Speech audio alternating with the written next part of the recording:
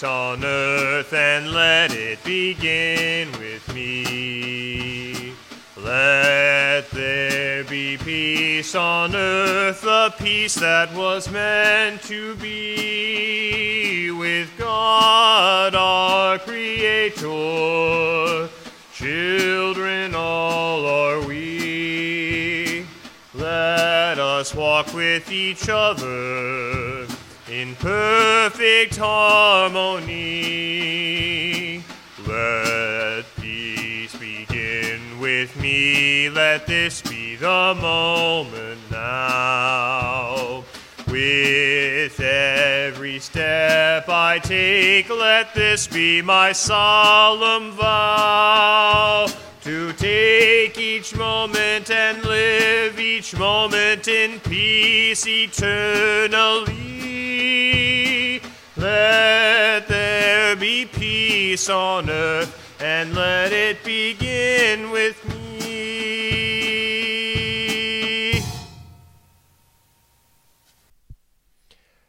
Grace and peace and welcome to Cokesbury United Methodist Church here in Woodbridge, Virginia. My name is Taylor Mertens. I serve as the pastor here, and I'm delighted that you have decided to join us for worship today. Welcome. This is the day that the Lord has made, and we are here to rejoice and be glad in it. There are a lot of things going on in the life of Cokesbury United Methodist Church. We're continuing to send out weekly email devotionals, providing Facebook Live videos, online worship, all sorts of things. You can find out more about our church through our church website or our Facebook page. There's an online bulletin for our service. You can find it by accessing it through one of the links in the video description. That bulletin has our hymns, our hymn and our prayers, our scripture, all that sort of good information. So I commend that to you if that is at all helpful for you. I want to begin today by talking about, obviously, the things that have been going on in the United States this last week. The images and the sights and the sounds and the videos of what happened in the Capitol and also across the country and other state capitals was quite harrowing and frightening. Cokesbury is in Woodbridge, which is in Northern Virginia. It's not too far from Washington, D.C. I grew up in Alexandria, so even closer. This is a very, very frightening time and a very, very frightening moment. I encourage you to be deep in prayer about what is happening. I also want to suggest that we take pause to consider what we're doing when we're calling out the sins and the misgivings of other people. Part of our Christian responsibility is to call a sin what it is, to say certain things are wrong. That's important and good work. But the way that we've been doing this on social media kind of forever is wildly problematic, because what we're doing is, in a sense, thinking about the parable of the Pharisee, the publican and the Pharisee. We like to say, well, at least we're not like those people over there. One of the things we affirm about the Christian faith is that we are all sinners who have fallen short of God's glory. That means that we're all in the boat together. And that's a very, very important thing for us to remember. And I'd like to just encourage you to think about how, rather than just thinking about how all these other people need to fix all their problems, that there is a peace that can begin with each of us. We should be people who strive for peace in this world, and I think somehow it's possible. I can't believe it. We need it even more now than we ever have before. So pray deeply for peace to reign, for God to pour out God's Spirit on us, that we might be a people who believe in the power of peace. So with that, I'd like to also share with you that we are in the midst of a sermon series about, we're calling the Jesus Prayer Book. We're looking every week at one of the Psalms that show up in the Gospels. The Psalms are sort of Jesus's favorite playlist. As you're reading through the Gospels, you'll see that the Psalms show up again and again. They're either words, the Psalms are the words that Jesus uses to describe himself, or they're the words that other people use to describe who Jesus is. And so by looking at the Psalms, by spending time listening to Jesus' favorite playlist, we're going to learn more about who Jesus is, but also who we are in relation to Jesus. So I hope you're enjoying this. I hope you're enjoying the playlist, Jesus' favorite playlist, as we continue to listen more and respond more to the Jesus Prayer Book. So with that, I'd like to encourage you now to just perhaps close your eyes for a second, find a comfortable posture, and let's sit silently before the Lord.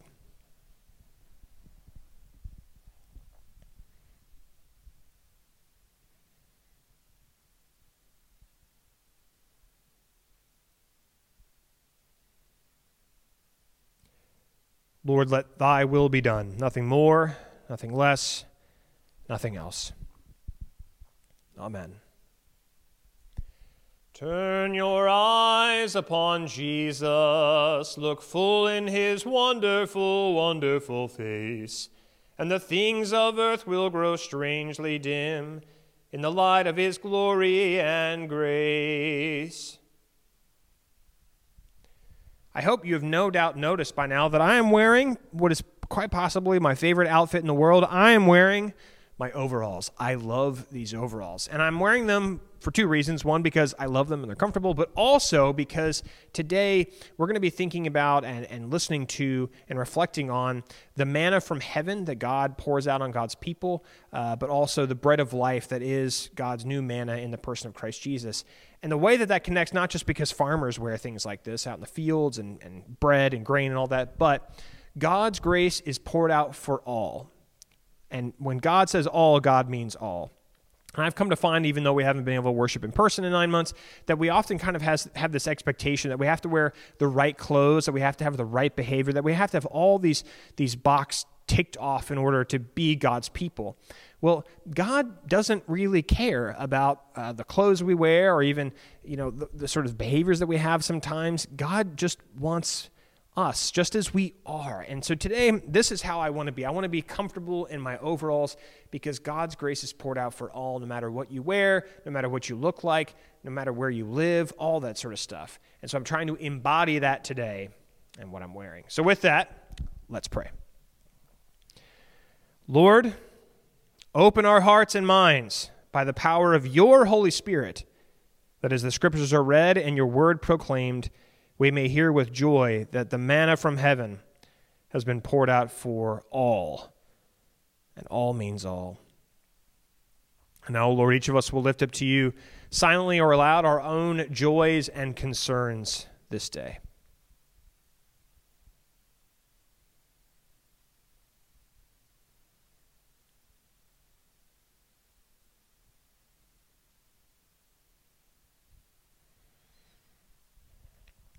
And as you taught us, Lord, so now we pray together, Our Father, who art in heaven, hallowed be thy name. Thy kingdom come, thy will be done, on earth as it is in heaven. Give us this day our daily bread, and forgive us our trespasses, as we forgive those who trespass against us. And lead us not into temptation, but deliver us from evil. For thine is the kingdom, and the power, and the glory forever. Amen. As I said earlier in the service, we're looking through the Jesus Prayer Book, the different psalms that show up in the Gospels. So we have two readings today. The first is from Psalm 78, verses 17 through 24, and the second is John 6, 25 through 35. So hear now God's holy word.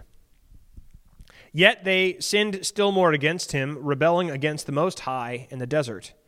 They tested God in their heart by demanding the food they craved.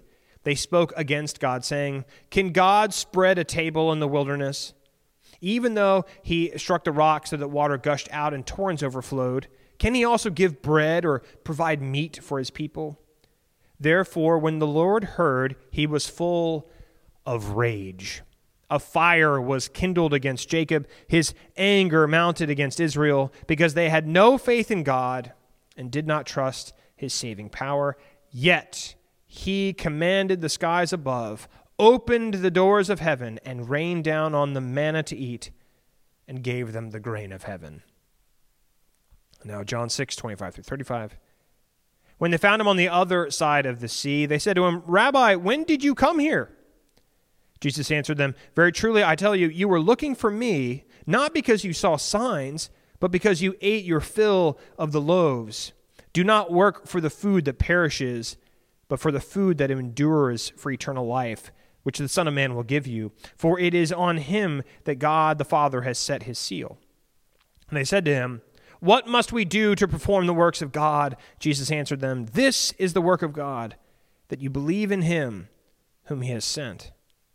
So they said to him, "What sign are you going to give us then, so that we might see it and believe you? What work are you performing? Our ancestors, they ate manna in the wilderness, as it is written, he gave them bread from heaven to eat." Then Jesus said to them, "Very truly I tell you, it was not Moses who gave you the bread from heaven, but it is my Father who gives you the true bread from heaven. For the bread of God is that which comes down from heaven and gives life to the world." They said to him, "Sir, give us this bread always." And Jesus said to them, "I am the bread of life. Whoever comes to me will never be hungry, and whoever believes in me will never be thirsty." This is the word of God for us, the people of God. Thanks be to God. Our hymn today is number 365 in the United Methodist Hymnal, 365, "Grace Greater Than Our Sin." So please join me now over at the drums as I play, and we all sing together, "Grace Greater Than Our Sin." If you would like to find the lyrics for the words for this hymn, you can find them in the online bulletin. But grace greater than our sin.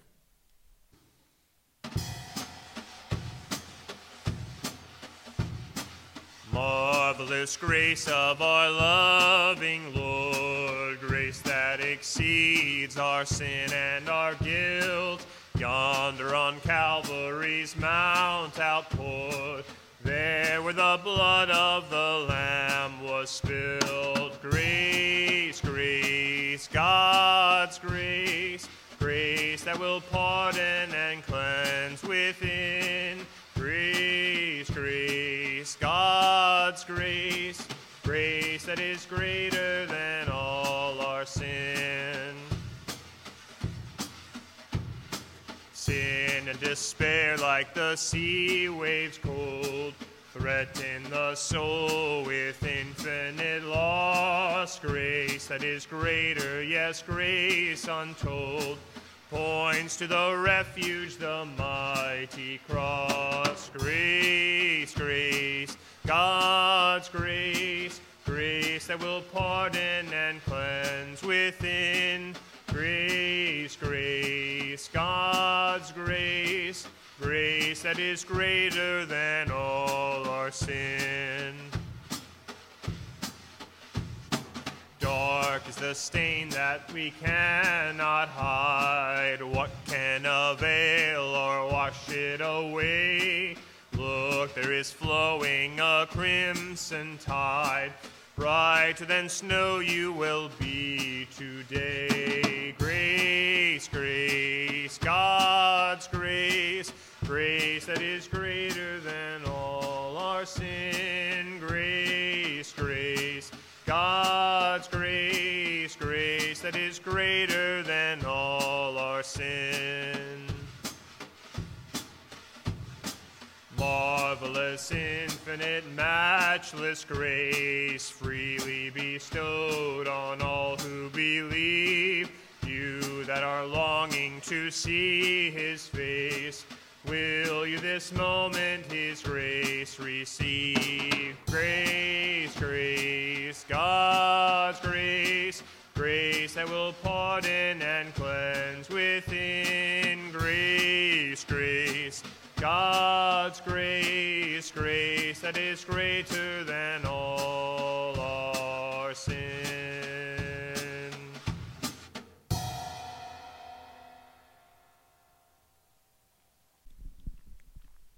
God rained down upon them manna to eat and gave them the grain of heaven. Would you please pray with me? May the words of my mouth and the meditations of all of our hearts be acceptable in thy sight, O Lord, our rock and our Redeemer. Amen. A woman stands up in the midst of a crowded sanctuary. The gathered people called church had been arguing back and forth about the one thing needful, about what everyone must do in order to be saved. Some are suggesting that baptism is the singular requirement, though even then they begin to squabble among themselves about how much water needs to be used, how many people need to be present for the baptism, and how old the baptized person should be. While others, meanwhile, are offering their thoughts about how it's about making a public declaration of faith, like kneeling at the front of a church during an altar call. And still yet others are boisterously complaining that unless someone tithes to the church, unless they come to church every single Sunday, they shouldn't have any expectations of going up at the end, but instead of going down. Now, a woman, she stands and she patiently raises her hand and she waits until everyone stops their bickering and they all give her their attention. And she says, "I've been doing some reading in this here book," while motioning toward a Bible. She says, and it seems to me that the whole of faith is this: grace plus nothing. Grace plus nothing. Excuse me, a man shouts from a nearby pew. If it's grace plus nothing, then why bother being good or coming to church or praying for your enemies or tithing or doing anything really? And the woman calmly responds, well, we do those things because they make life more fun. Another person interjects, so what you're saying is, in the end, it doesn't matter how you live your life?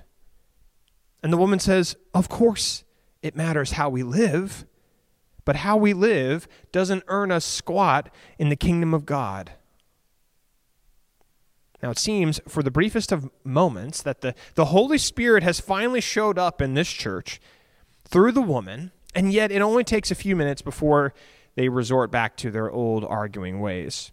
And now, rather than having many, many different arguments, there are two different groups in the church. There are those who align themselves with those who raised objections, those who were righteously offended with the talk of grace plus nothing. And eventually that whole crowd, they storm out of the sanctuary to go start their own church down the street, and they call it Works Righteousness, UMC.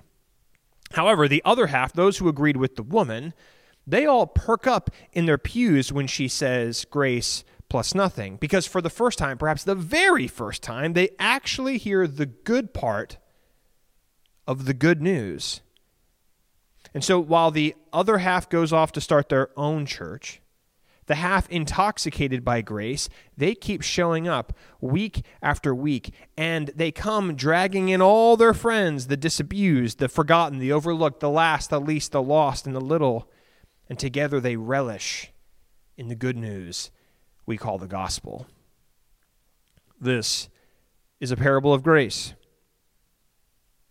God rained down upon the manna to eat, and he gave them the grain of heaven.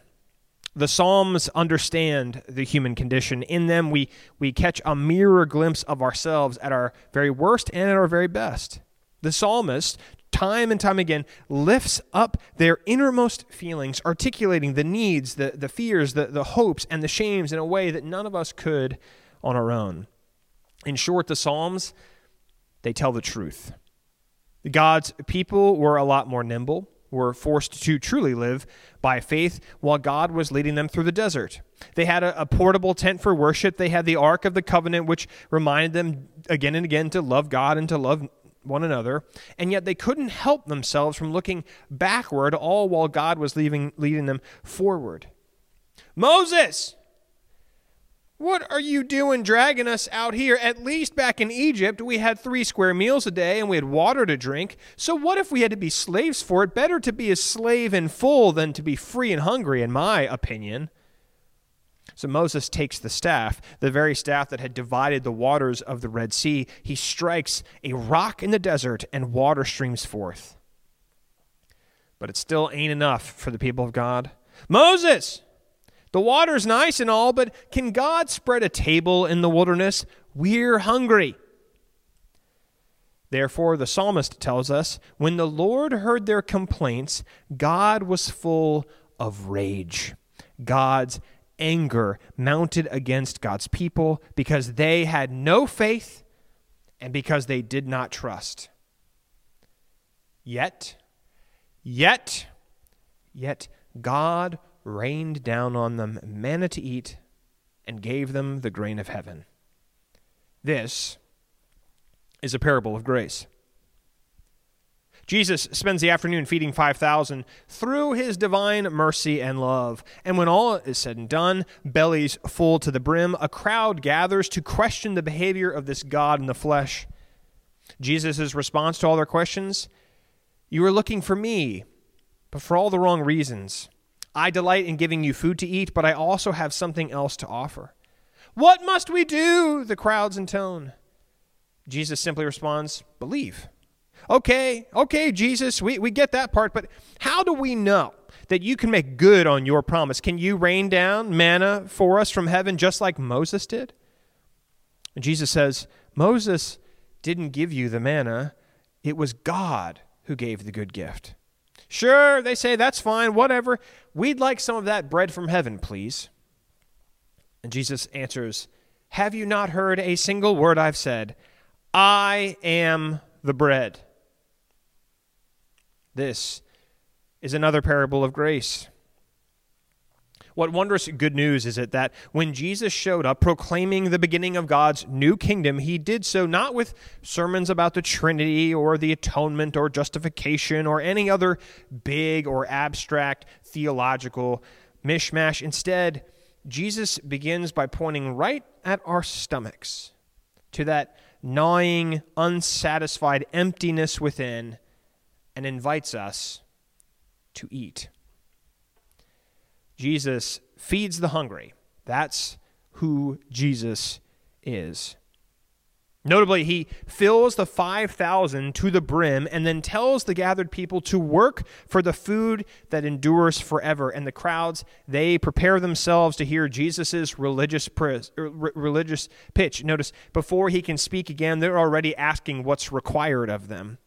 But this time, he doesn't end with the guilt trip they've all heard so many times before. There's no, okay, I fed you, so now all of you have to go feed 50 people. There's no, because I did this for you, now you have to do something for me. Jesus just says, I myself am the bread. Whoever eats of me will never be hungry. Think of the crowds during the days of Moses. Think of the crowds during the day of Jesus. Imagine how they must feel while eating the bread. Do they deserve it? Did they earn it?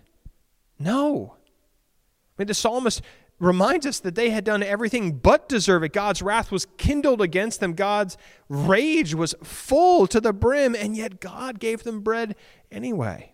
The 5,000, they didn't have to lay out all their good works. They didn't have to show Jesus their perfect attendance at synagogue before Jesus delights in filling their bellies. This is grace. It's grace plus nothing. And just when we, the people of God, we expect to be clobbered with guilt, you didn't listen in the wilderness, you haven't loved your neighbors enough. Instead of getting clobbered with guilt, we actually get clobbered with grace. And when that happens, those blessed moments, we begin to realize that whenever we've gone looking for peace or happiness or fulfillment by doing this, that, and the other, we've actually overlooked the God who has always been looking for us. God is the one who offers us the gift we simply don't deserve. At the heart of Christianity is this: we don't have to give or say or pay anything. In Christ, it has all been given, it has all been said, it has all been paid for us. And yet it can be very, very difficult to receive the gift of God's grace. Consider, even after being delivered from slavery, God's people still grumbled in the wilderness. Even after the 5,000 had been filled with good food, they still want to know what more they have to do. It's difficult for us to receive God's gift because in our you get what you deserve world, accepting a gift can be one of the hardest things we're ever asked to do. We're all kind of consumed by this fantasy of the self-made person, that we can work and earn anything and everything our hearts desire. Except the grace of God, it tells us that there is nothing about God's love which we can earn or deserve or work for, because even the best of us can never get it. It has to be given. It can only come as a gift. As Karl Barth reminds us, it is by grace and only by grace that we are accepted by God. And yet this question lingers. Can God spread a table in the wilderness? Now that question is still often our question today. We look at the wildness of our lives. We spend far more time looking backward than we do looking forward. And whenever we encounter our own disappointments, our own sins, our own shames, we wonder if we deserve what God has done, and we wonder if God can do anything about us. Frankly, I think it's why a lot of us keep showing up to church week after week, even if we can't meet in person. We do so because we want an answer to our question. Can God make something of our nothing? Can God spread a table in the wilderness of our lives? And the answer, quite simply, is yes.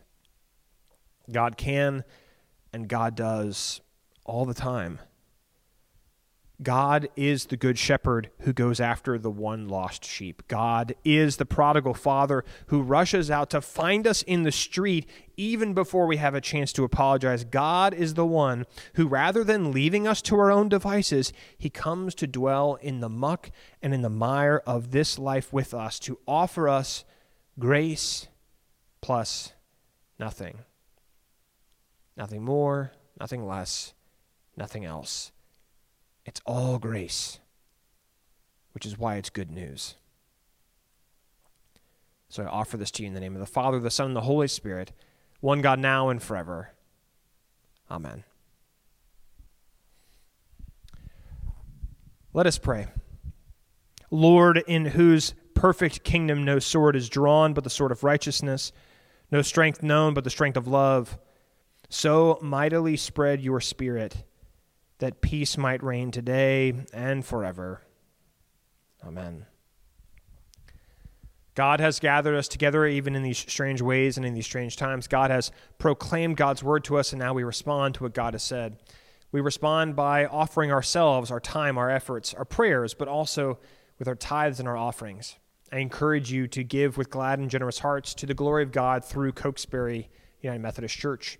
You may give online. The link for doing so is in the video description. You may give by sending a check through the mail to the church, or if you live locally, you can drop it off here at the church. We have a drop slot by our main office doors. But give with glad and generous hearts, that Cokesbury might continue to be a place that proclaims the truly good news that grace is for all, that it's grace plus nothing.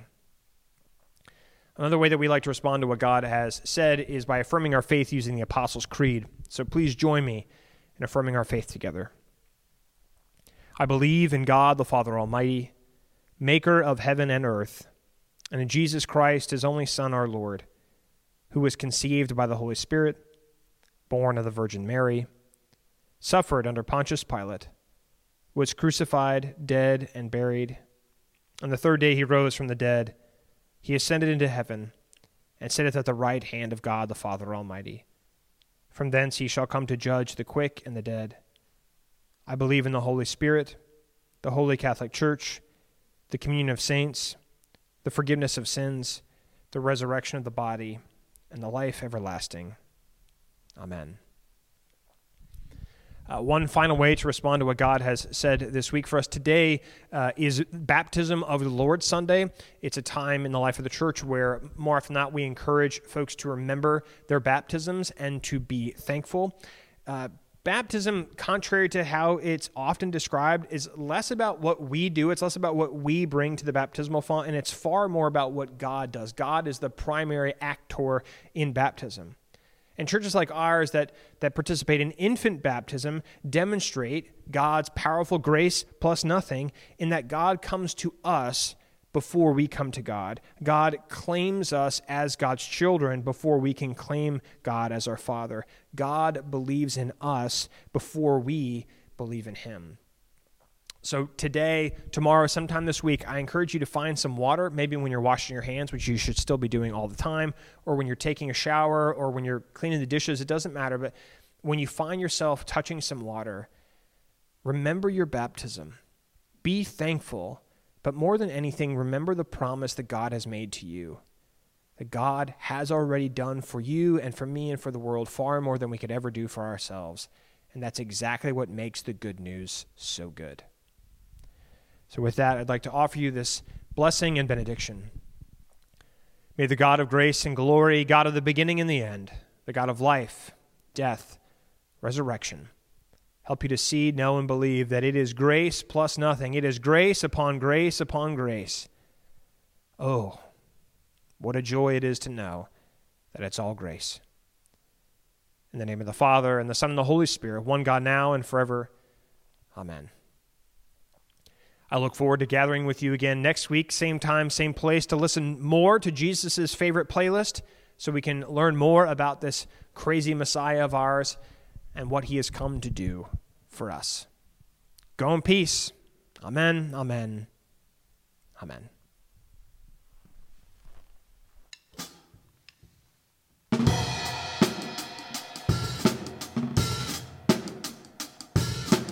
We shall overcome.